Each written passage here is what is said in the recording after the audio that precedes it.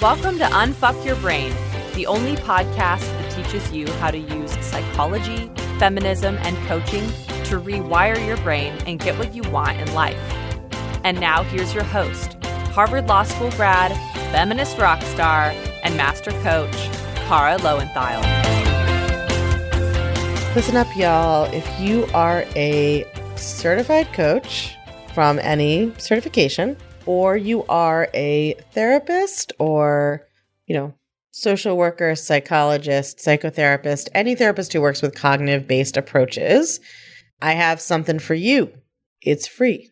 It's essential. It's concise and powerful. And it's coming soon, but you have to opt in to get it.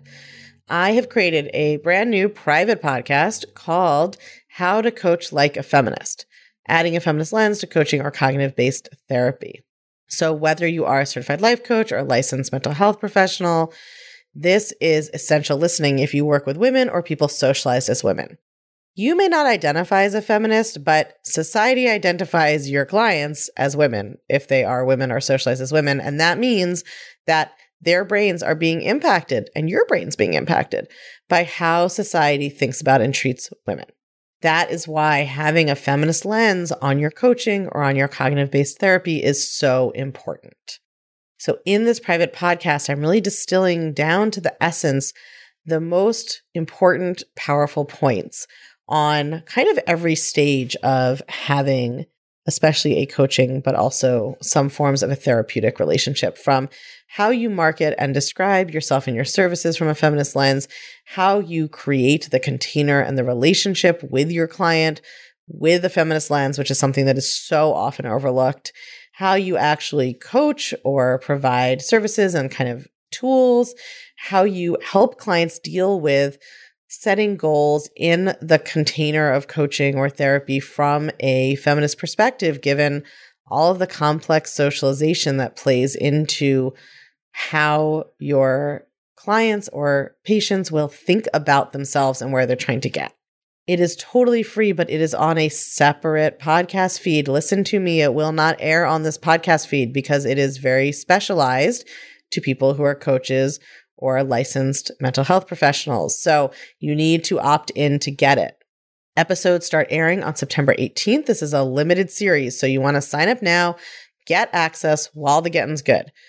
Send your email to +1 347 997 1784 if you prefer to text.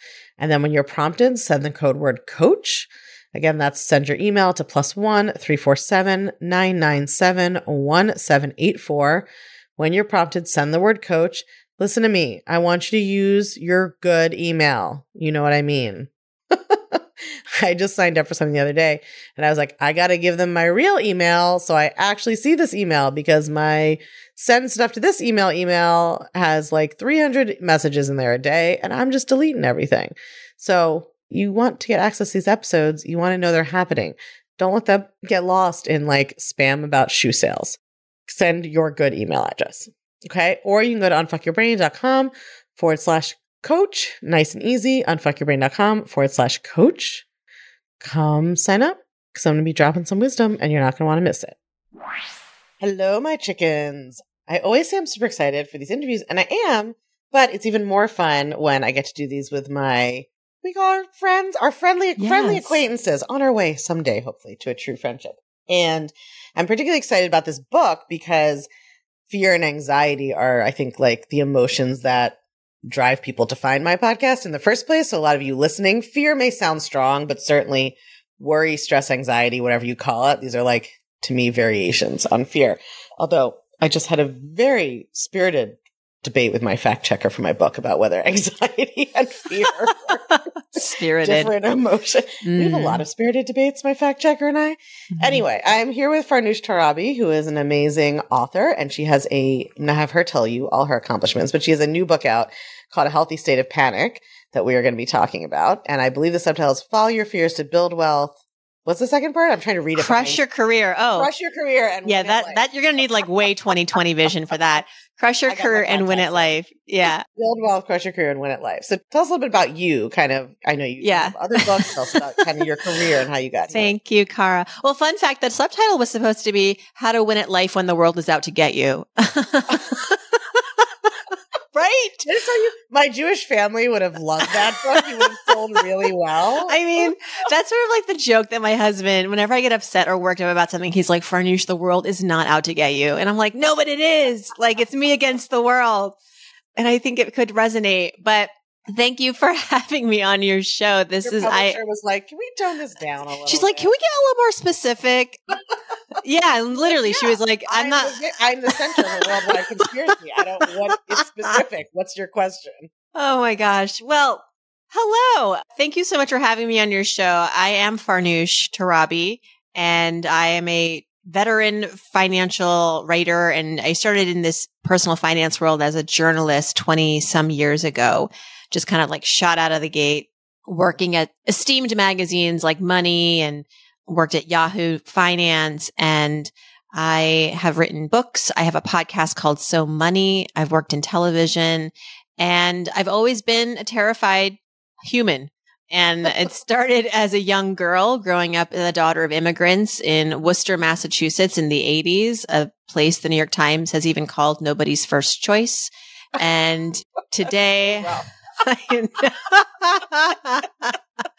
then at least it's honest. I grew up in Baltimore, and they were always putting these city slogans on the benches that that were like so inaccurate. It was like, Baltimore, the city that reads, and you're like, the literacy rate here is not that high.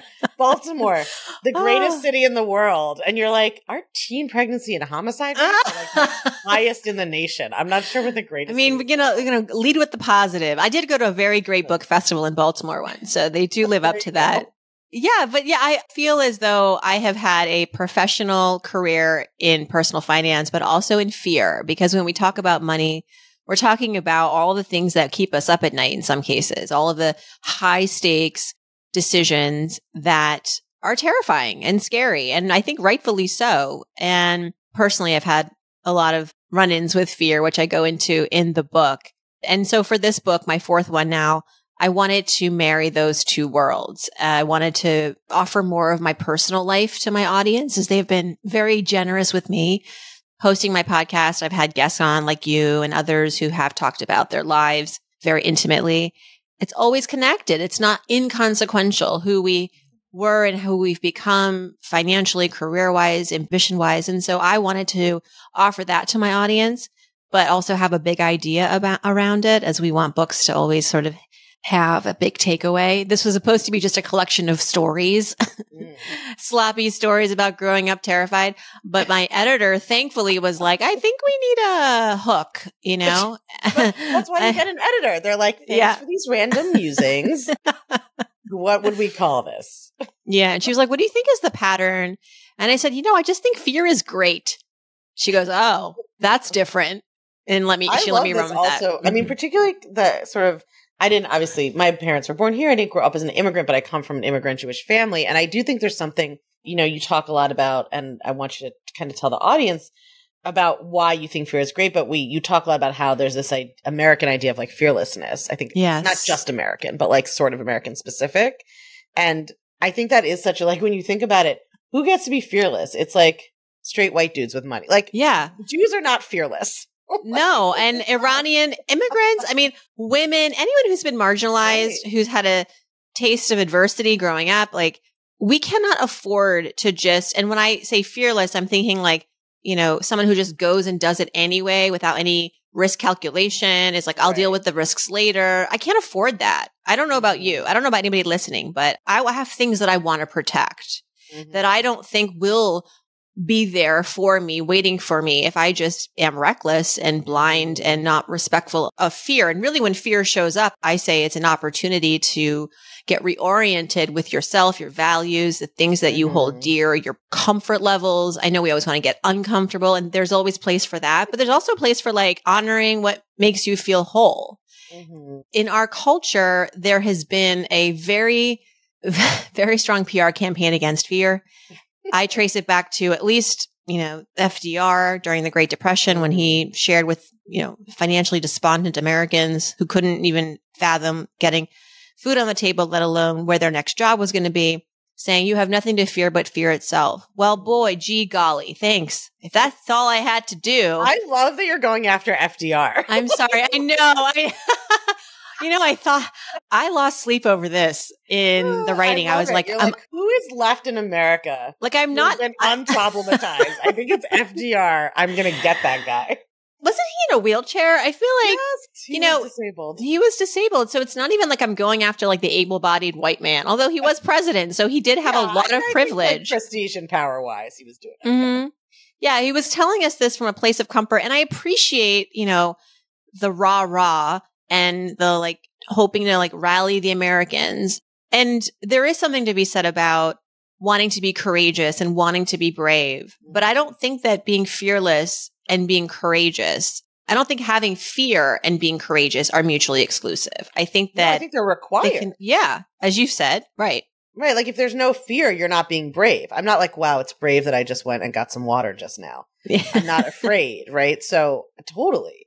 There's so much that's so interesting about this, but I actually would love, let's like back up for a minute because I kind of want to hear like, how do you even define fear? Mm-hmm. And then I'm curious how you distinguish between, because one of the things we talk about on this podcast quite a lot, obviously, is like when you have anxiety or fear that's being created by your thoughts that is not sort of justified isn't the right word, because I don't think we need to justify our thoughts and feelings, but it's like disproportional, right? Like we talk a lot about how socialization creates fear in women that's sometimes disproportionate to like what's going on. So I'm curious how it's like we want to rehabilitate some kinds of fear, but then some kinds we probably don't find useful. So I'm curious how you even, like, how do you define fear and how do you, before we get into how to listen to it or not, it's like, which kinds should we be listening to? Mm-hmm.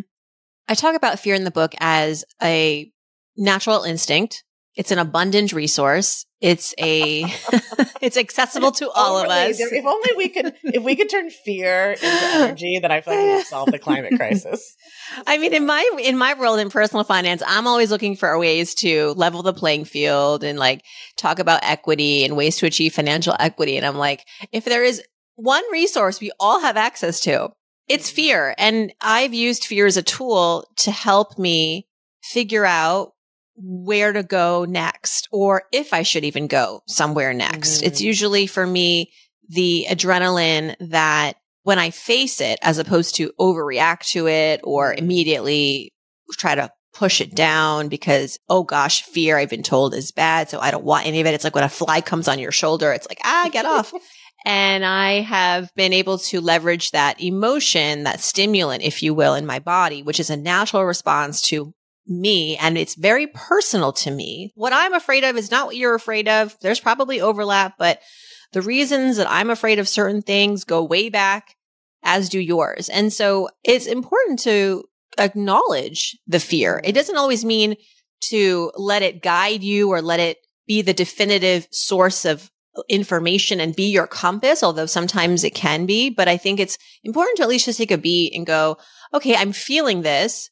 Just like when you feel angry or sad and happy and joyful. I mean, I think that we have evolved as a society where for a long time, as of probably 10 years ago, we were all about happiness. And that's it. That's the goal. If you feel anything else, get rid of it. It doesn't deserve space.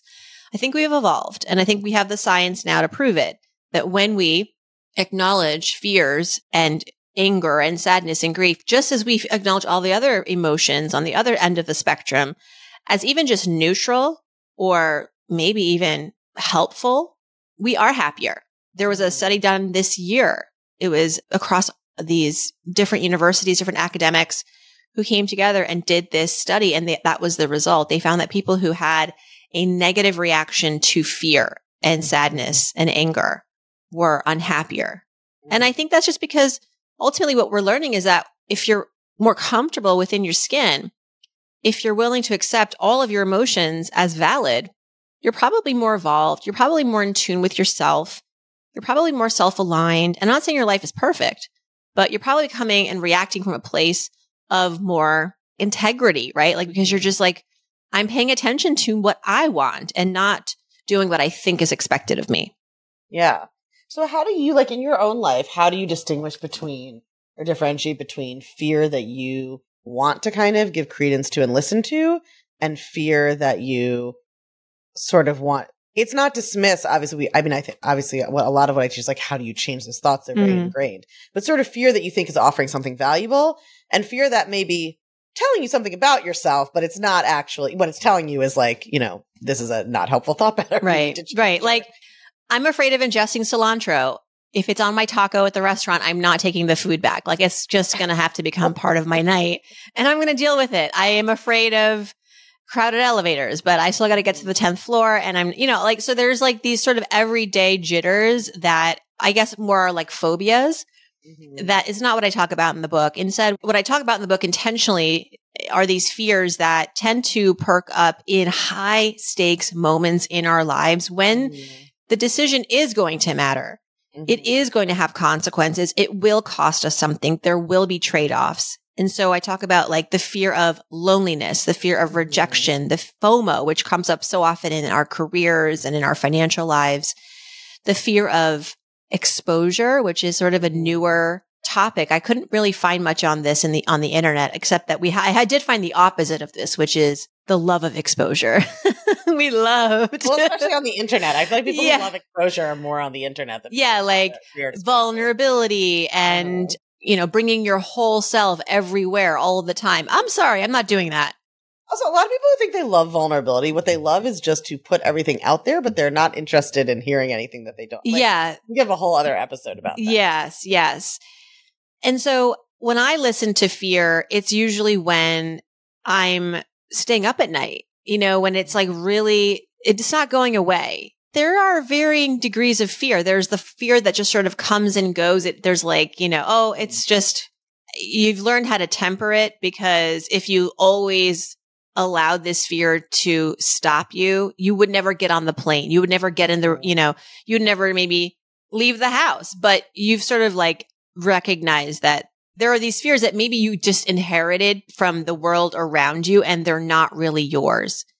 In other cases where it really matters to listen to fear, I think is when, again, it is the sort of fear that's telling you should take a minute and reassess, or maybe you're walking into some conflict that you don't want or a distraction that you don't want. So it's in all cases, I think it's worth like stopping, going, okay, where'd you come from? What do you want me to protect? If there's no there, then you can move on. But if there is some really concrete answers to those questions, then I think they beg a reflection. Yeah. I mean, I think you can think of fear as like your body's producing fear when your brain perceives a threat, right? And then when you pay attention to that is when you get to determine, okay, well, what is my brain like coding as a threat and why, right? Sometimes it's like an email from my boss, and sometimes it's like an investment that sounds too good to be true, or whatever is whatever's going on. And that gives you this opportunity to check in with, do I like this reason? Do I think this thing needs to be protected, whatever that thing is? Do I like sort of what decisions I'm thinking about and my reasons for them? I wonder if we can dig into this, like in the example of financial anxiety, since finance is kind of your core.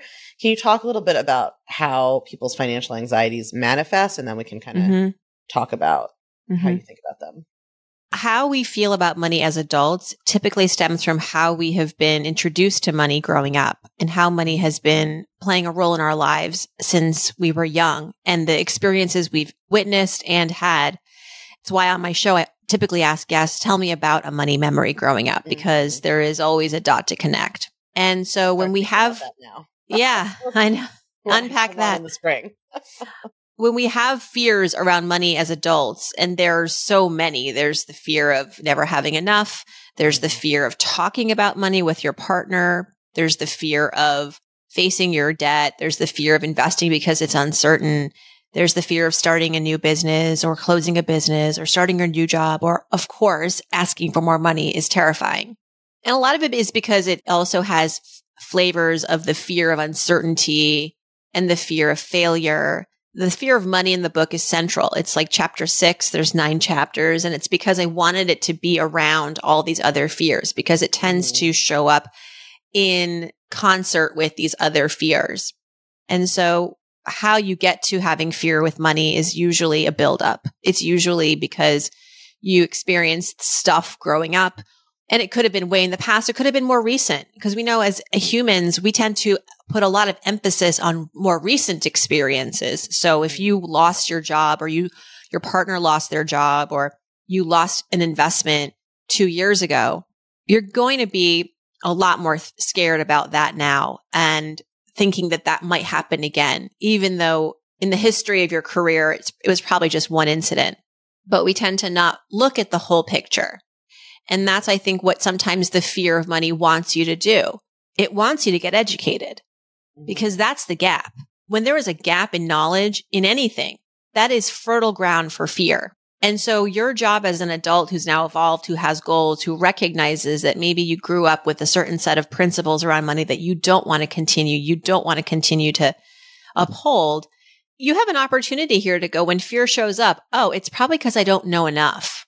You have to humble yourself a little bit. I do this all the time, even though I'm a financial author and an expert. I'm a student in actually the world of money. That's how I end up being able to be someone who can give information. I don't just know this stuff. I have to learn it. And so when the fear of money shows up, I say it's sometimes an opportunity to learn more. It's the nudge to say, okay, well, what do I not know? Because this does seem scary to me. Although I see everybody doing it, although I know all the experts say I should do it, but deep down, I don't feel good about this. And then you pair that education too, I think, with not just education, like book education or, looking up stocks online or looking at like historical stock charts or whatever, if investing's your fear.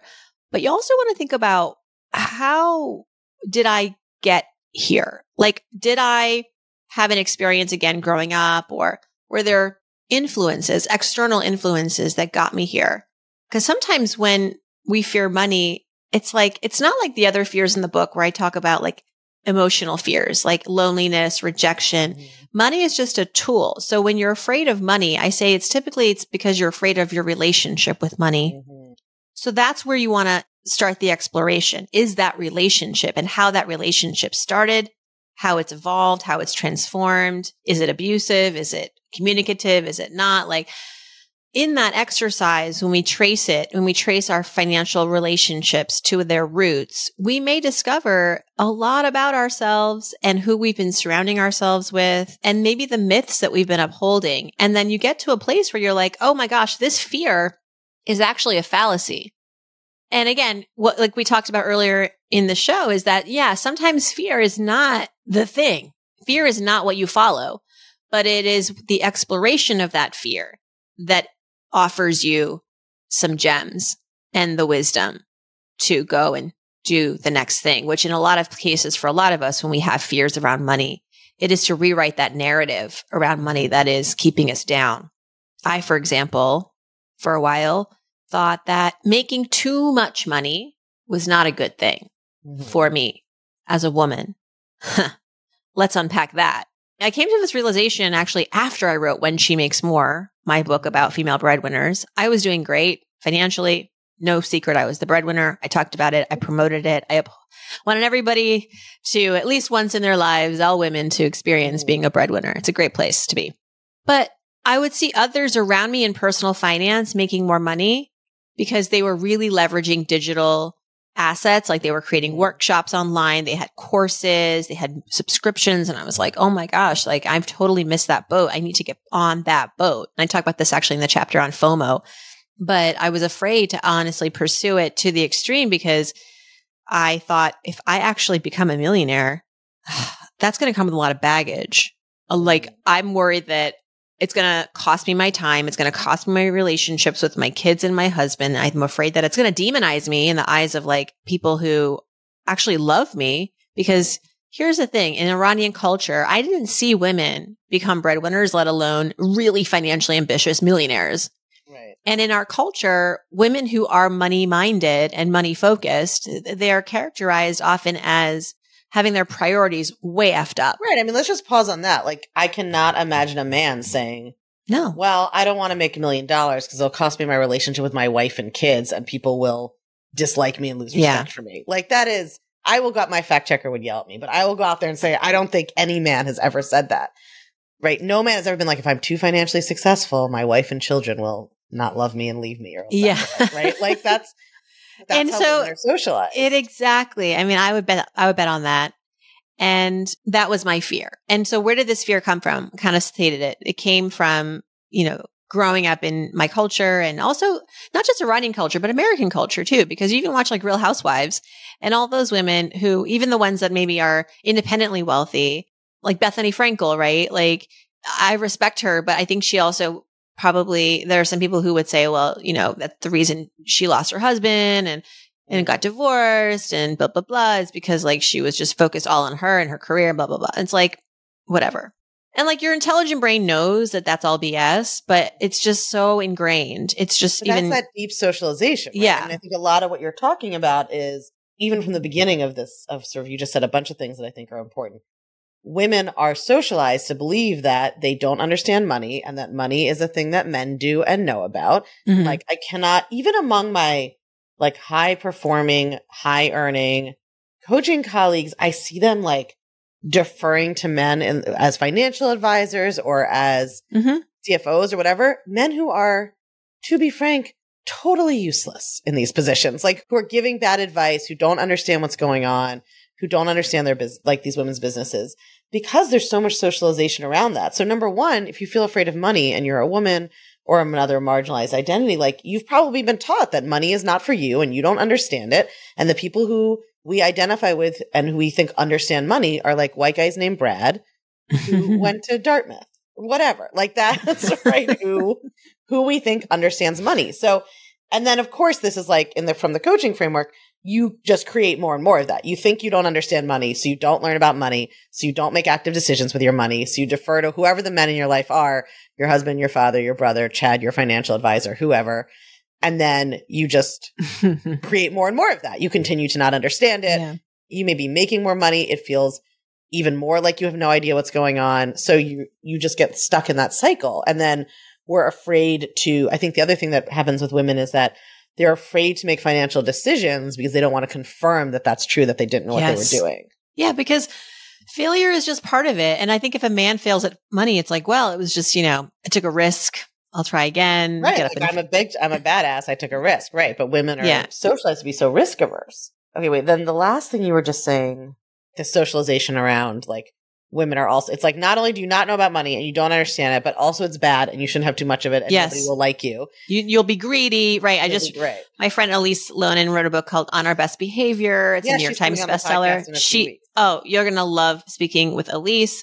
So she talks about how, the 7 deadly sins and greed and gluttony. And I think I don't know if they're different or the same, but she and I talked about how these sins were almost exclusively targeted at women. Like women felt like they were the ones being told, like, don't do all of these things. Whereas like it was virtuous for men to like go out there and earn as much as possible and not for women. Right. And so all this to say that I, even as a financial expert who studied finance, who felt very fluent in finance, had these hangups. So where does that leave everybody else? My breakthrough was when I spoke to a money coach. It was for actually an article. We weren't even having a real meeting, but she and I did sort of have this aside. And I said to her exactly what I told you. I said, I think I'm doing fine. I don't want to like push the envelope. I don't know what would be on the other side of trying to break through 7 figures. And she was like, well, don't you want more power? And I said, no, that's actually it, right? Like, I don't want power. And she goes, socialized to not want power. Yeah. And she was like, wait, what's wrong with power? And I was like, well, I just feel like that's not who I am. And she goes, that's because you are looking at it through one lens, power to take over, power to conquer, which is the sort of equation of money is power in our society. We think you have money, you have dominance. Because we've seen how men use power a lot. She said, let me offer you something different. Let me offer you that power has many use cases. There's the power to uphold. There's the power to heal. There's the power to connect. There's the power to all the things that I think are more your style and your jam and your pace. And I was like, yeah, that's true. So I guess touche. But I said, I still don't want it. And I was very insistent. The fear was insistent. You deconstruct someone's belief and they're like, touche, but still, I'm going to stick with my original. I said, but I'm still afraid. Maybe I'm not afraid of power anymore. I accept that. Thank you. But I'm still afraid of the sacrifice. I'm afraid of the trade-offs that I thought were necessary to make more, to like double my net worth. I would have to necessarily work more hours, work harder, spend time away from my family. And she goes, well, I'm going to tell you this, like, you are smart. You can figure out maybe a different blueprint. And that was the work. That was my job. Like, I actually now had a rekindling, a desire to make more money. I listened to the fear though of like, how can I do this my way so that I don't end up completely abandoning my family in this pursuit? Because that does happen sometimes, right? You get too caught up in like the goal of making more. And so I decided I'm going to do a few things. I'm going to raise my prices, try it. It doesn't take any work. It doesn't take any time. It's a decision. And I hired an assistant, which was a risk. And I was like, I don't know if this is going to pay off, but I did it with the mindset that I was going to do it experimentally for 6 months. And so cut my losses, and it ended up working great because this assistant was able to take over a lot of the executive functioning and day-to-day important stuff. And then I could finally, for the first time, plan big ideas and execute on visionary things as opposed to just being this hamster on a wheel that was very reactive in her business. I planned workshops. I planned events. I thought of another book idea. And so all this to say that when you're afraid of money, sometimes it's rooted in a fallacy. And also there is some truth to it that I wanted to not be the woman who was like working around the clock to make money. That wasn't happiness for me. I did still want to be richer. So now my job is to honor those fears, still go do the thing, but incorporate a plan that values those things that I want to protect. Right. And I did end up making more money. So this feels so important because what you're talking about is not when you say like, listen to the fear, what someone might hear would be like, so I was afraid that I wouldn't spend as much time with my family. So I decided not to make more money, right? I took that belief to be true. I chose not to make more money and spend time with my family. Right. And that's not what you're saying at all, right? What you're saying is like, we're going to get to know the fear, and then we're going to be able to distinguish between a fear that is really, it's almost like it was a value of yours that was signaling to you, hey, like I'm important. Don't forget me. Don't leave me on the side. Don't like cut me off. And that part you want to listen to. And then the part that was like, other people won't like you and it's unseemly. Yeah. What, right? Like that's the fear that we don't want to listen to. So I think to me, this is like the way I usually talk about a distinction like this is like, there's your real values, and then there's like what society has told you to value. And you have to do the work of like, which one is which. My like family, and so they can overlap. Like society tells women to value their family, and you also really do value your family and want to. Right. And then society tells you to value everybody thinking that you are as humble and meek as possible and such a nice person who doesn't ever care about whatever money or being ambitious or, and I think like I've encountered people in my life who come to me for advice and they're like, do you ever get the feeling that you're like destined for greatness? And they're being really humble. You know, they're not like, I'm going to be, you know, Elon Musk and I'm so power hungry like that. But they're just like, I feel like there's more for me out there. You know, I feel like there's more impact that I can make. There's more, it's almost like they're bursting at the seams because they're working like a sales job at like a design firm. Like, but they have, they want to do a podcast. They want to be on a stage. They want to be like traveling the world. And I go, yeah, I know the feeling. And it's not everybody who feels this. And if you have this burning sensation to go out there and make more of your life and you're afraid, you got to unpack that. Like you're afraid of what? And then measuring that against your burning desire to go out there and do all these things. And then finding a new map. I mean, creating a new roadmap to sort of like toe that line, right? Like I'm not going to throw out the baby with the bathwater. I'm not going to like quit my job tomorrow and just start a podcast, right? I have to like make sure I have financial security, make sure that I'm maybe experimenting with all these visionary things over here without just like investing all my money and time into them right away. So I'm respecting this fear that I have of like, oh, you know, that's going to be risky, but also not neglecting it altogether.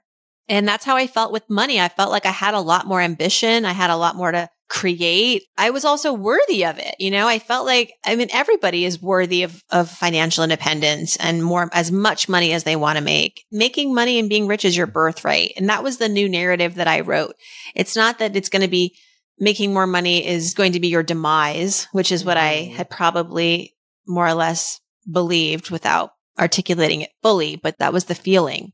Yeah. I think I've talked about this in the podcast before. And I went through this when I sort of, around the time I decided to like do the book and go with it, you know, like sort of just do all this preparatory work that was going to like take things to the next level. I had a real kind of freak out, and it actually, I had done the gender socialization stuff. So I was like kind of confused. And then I realized that there was actually like for me, and I'm sharing this because I think people from different marginalized identities like get different stories, right? So I'm Jewish, and there's like thousands of years, and you get told the story starting when you're young of like, it's okay to be successful, But if you're too successful, or the people, if the Christians see that you have too much money or too much power, too much success, they're going to bring you down. Like there's like a, historically, like many examples of, the Jewish population being in banking for specific reasons, right? Because like Christians were not allowed to lend money. So Jews were bankers, or they had other, whatever positions of power or some financial privilege, some of them had. And then that feeding into the stereotype that Jews all have a lot of money and are running the world and whatever. And then they would get killed or forced out of the country and all their property would be stolen. And so I had this like real, people use terms like ancestral trauma. They throw them around in weird ways, but I just was told these stories. You're just told that this is what's happened to your people for thousands of years. And so when I started to think about being like, okay, big enough that like lots of people know my name, big enough that like maybe I'm on TV, big enough like that, I really had to deal with like my kind of religious and tribal socialization around that and that fear. So I think that just speaks to like getting to know the fear and not just being like, oh, I'm afraid, so I'm not going to do it.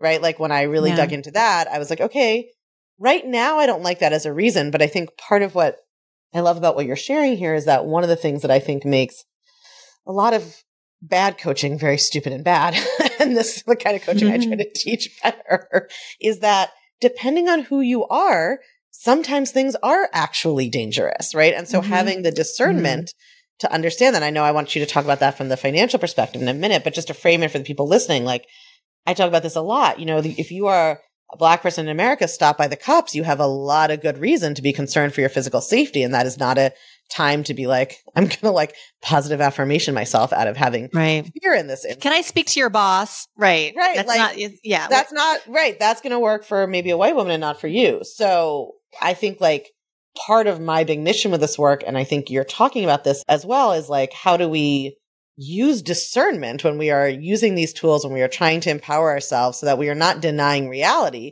but we're also not just being like, well, a lot of Jews have been gone after, so I won't get big. I won't share my work. I won't try to do it. I'm just going to shut it down. Yeah. So I mean, you have to talk about fearing the financial worst. Can you talk about that some? Because I think that's a thing people know about.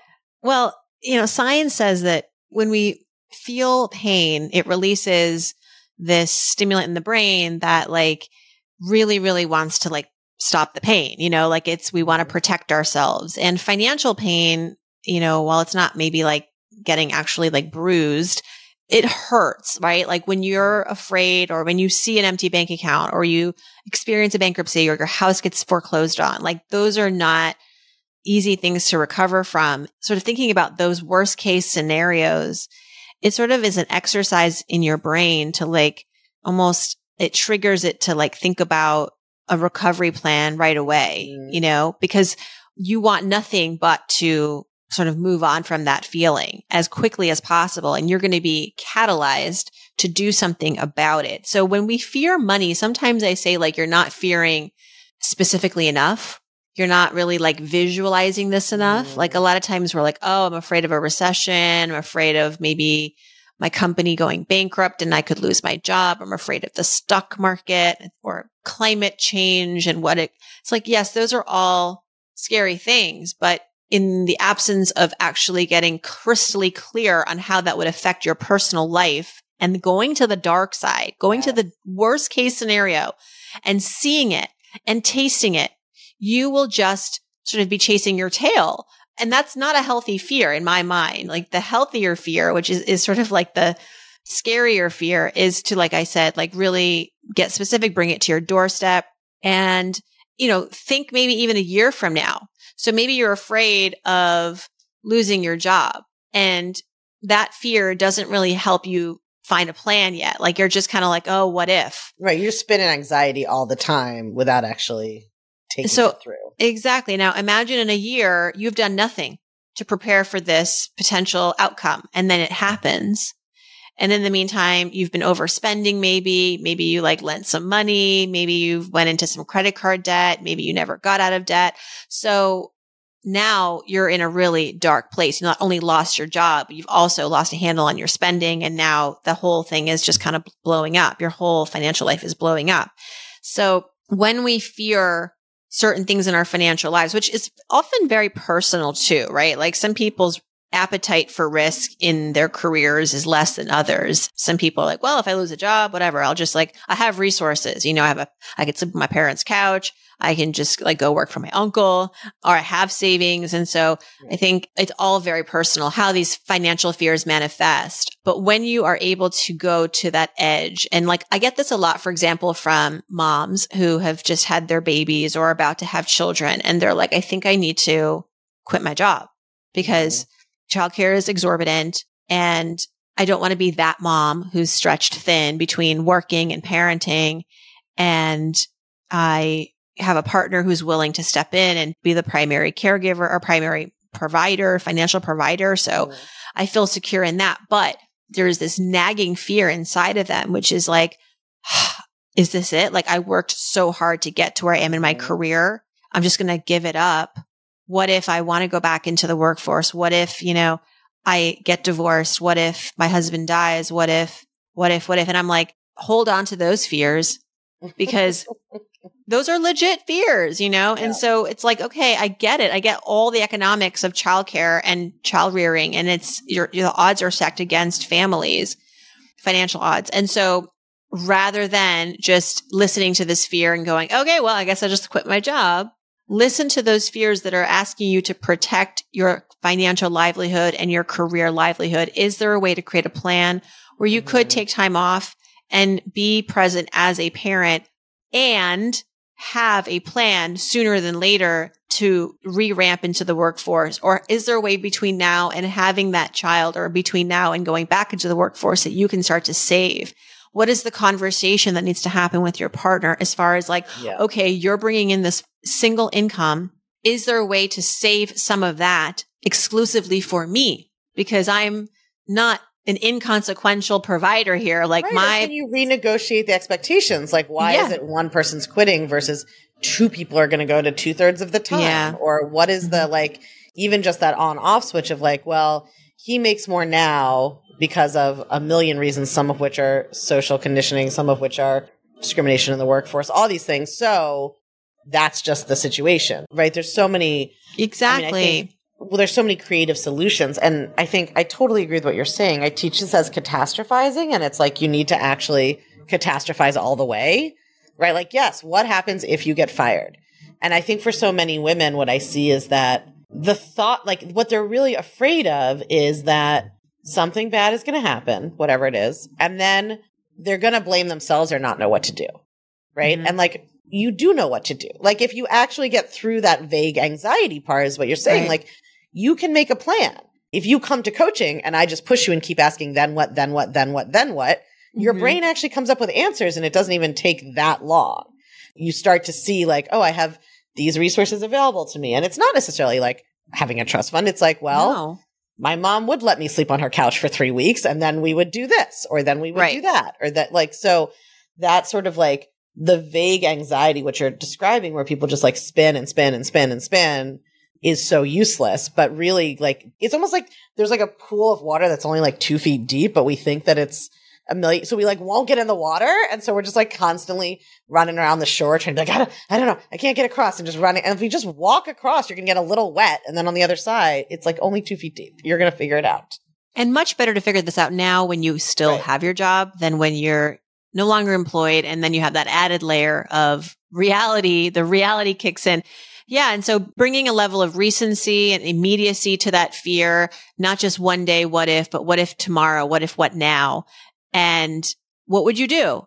And that fear is usually asking you to go figure some things out. Maybe it's just first, what is my company's severance policy? What do I have in my bank account? How much could I stretch this for? How long could I stretch this for? If I were to lose my job, would I want to get another job just like it? It might force you to sort of think about your career trajectory. Maybe this would be an opportunity to start that business. And if you really want to do that, what can you do now to kind of set that groundwork for that? So you're not just kind of scrambling once you're unemployed. Well, I think the last piece I want to hit on that is so important, because you mentioned starting a business is and I'm obviously thinking about it as an entrepreneur. So a lot of reason, women fear financial risk, partly because of the socialization that you can't be trusted and you don't know what you're doing and you don't have the money. if they fail, right, then they beat themselves up, as opposed to like all financial risks sometimes they end in failure, sometimes they end in success. That's why it's called a risk and not a sure thing, right? But so if you want to grow your financial future, like it almost always will involve some risk. Even if you're in a company, you're going to have to ask for a promotion and a raise, and you might hear no, right? You're going to have to try to get a job somewhere else, and you might get rejected a few times. You're going to have to try to start a side hustle. So having like the fear that is like, don't even take risks because what if it doesn't work out perfectly, I feel like is a fear that women really have to grapple with and get through in order to create more financial stability, longevity, legacy, whatever it is they want to create. Yeah. Perfectionism. I just did a podcast on that, and just how it's the death knell, like and really perfectionism is just like, you just can't not give up the control. It's a really unhealthy relationship with uncertainty. Yeah. And uncertainty is the only certainty in life. That feels like a good place to. Uncertainty is the only certainty in life. Go out and be afraid. Yeah. Just get to know your fear. But buy the book and then you will be more equipped to handle the fear. Exactly. You can go to ahealthystateofpanic.com, ahealthystateofpanic.com, and would love for you to check it out. There's an audio version. There's a hardcover. Come for the advice. Stay for the funny stories of growing up the daughter of immigrants in Worcester. They have to read the book to learn about what happened to you on the Today Show. Mm-hmm. Mm-hmm. Read the book to find out. Yeah. That's terrifying. The time I left my kids at a birthday party, the wrong birthday party for hours. And I might do that again. That was not a mistake, as it turns out. I was like, can we drop kids at birthday parties if they're wrong? You could. I will start trolling Brooklyn looking. Where in Brooklyn are? Well, I won't. There's this soccer place in Borum Hill, and my kids got invited there for a birthday party, and so their babysitter took them. The babysitter stayed with them, and when they got home, they were like, "It was great," but my son did not have a good time because he didn't know anybody there. And I was like, "How is that possible?" You stayed for the whole time. You got goodie bags. You ate all the food. You played soccer. I've never seen these children before in our lives, but we're just going to stay at this party. Well, the babysitter didn't know, right? Because she's just taking him, and we had gifts and everything. So long story short, it was the wrong birthday party. He was supposed to go the following Saturday, same place, same time. And since nothing happened other than just like a confused 5-year-old, but still had a great time, ate lots of cake, I was like, this place hosts birthday parties around the clock on the weekends. Like, I'm just going to drop my kids off. Just text me the address. I have some. Yeah, my friends, go buy Farnoosh's book. I'm going to see you at your book launch party in a few weeks. Yes, I'm so excited. Thank you for coming. Yay. Yeah, of course. I'm working on my outfit already. Oh. All right, my friends, go buy the book. Thank you for coming on. Thanks, Cara. If you're loving what you're learning in the podcast, you have got to come check out The Clutch. The Clutch is the podcast community for all things Unfuck Your Brain. It's where you can get individual help applying the concepts to your own life. It's where you can learn new coaching tools not shared on the podcast that will blow your mind even more. And it's where you can hang out and connect over all things thought work with other podcast chickens just like you and me. It's my favorite place on earth, and it will change your life. I guarantee it. Come join us at www.unfuckyourbrain.com/The Clutch. That's unfuckyourbrain.com/The Clutch. I can't wait to see you there.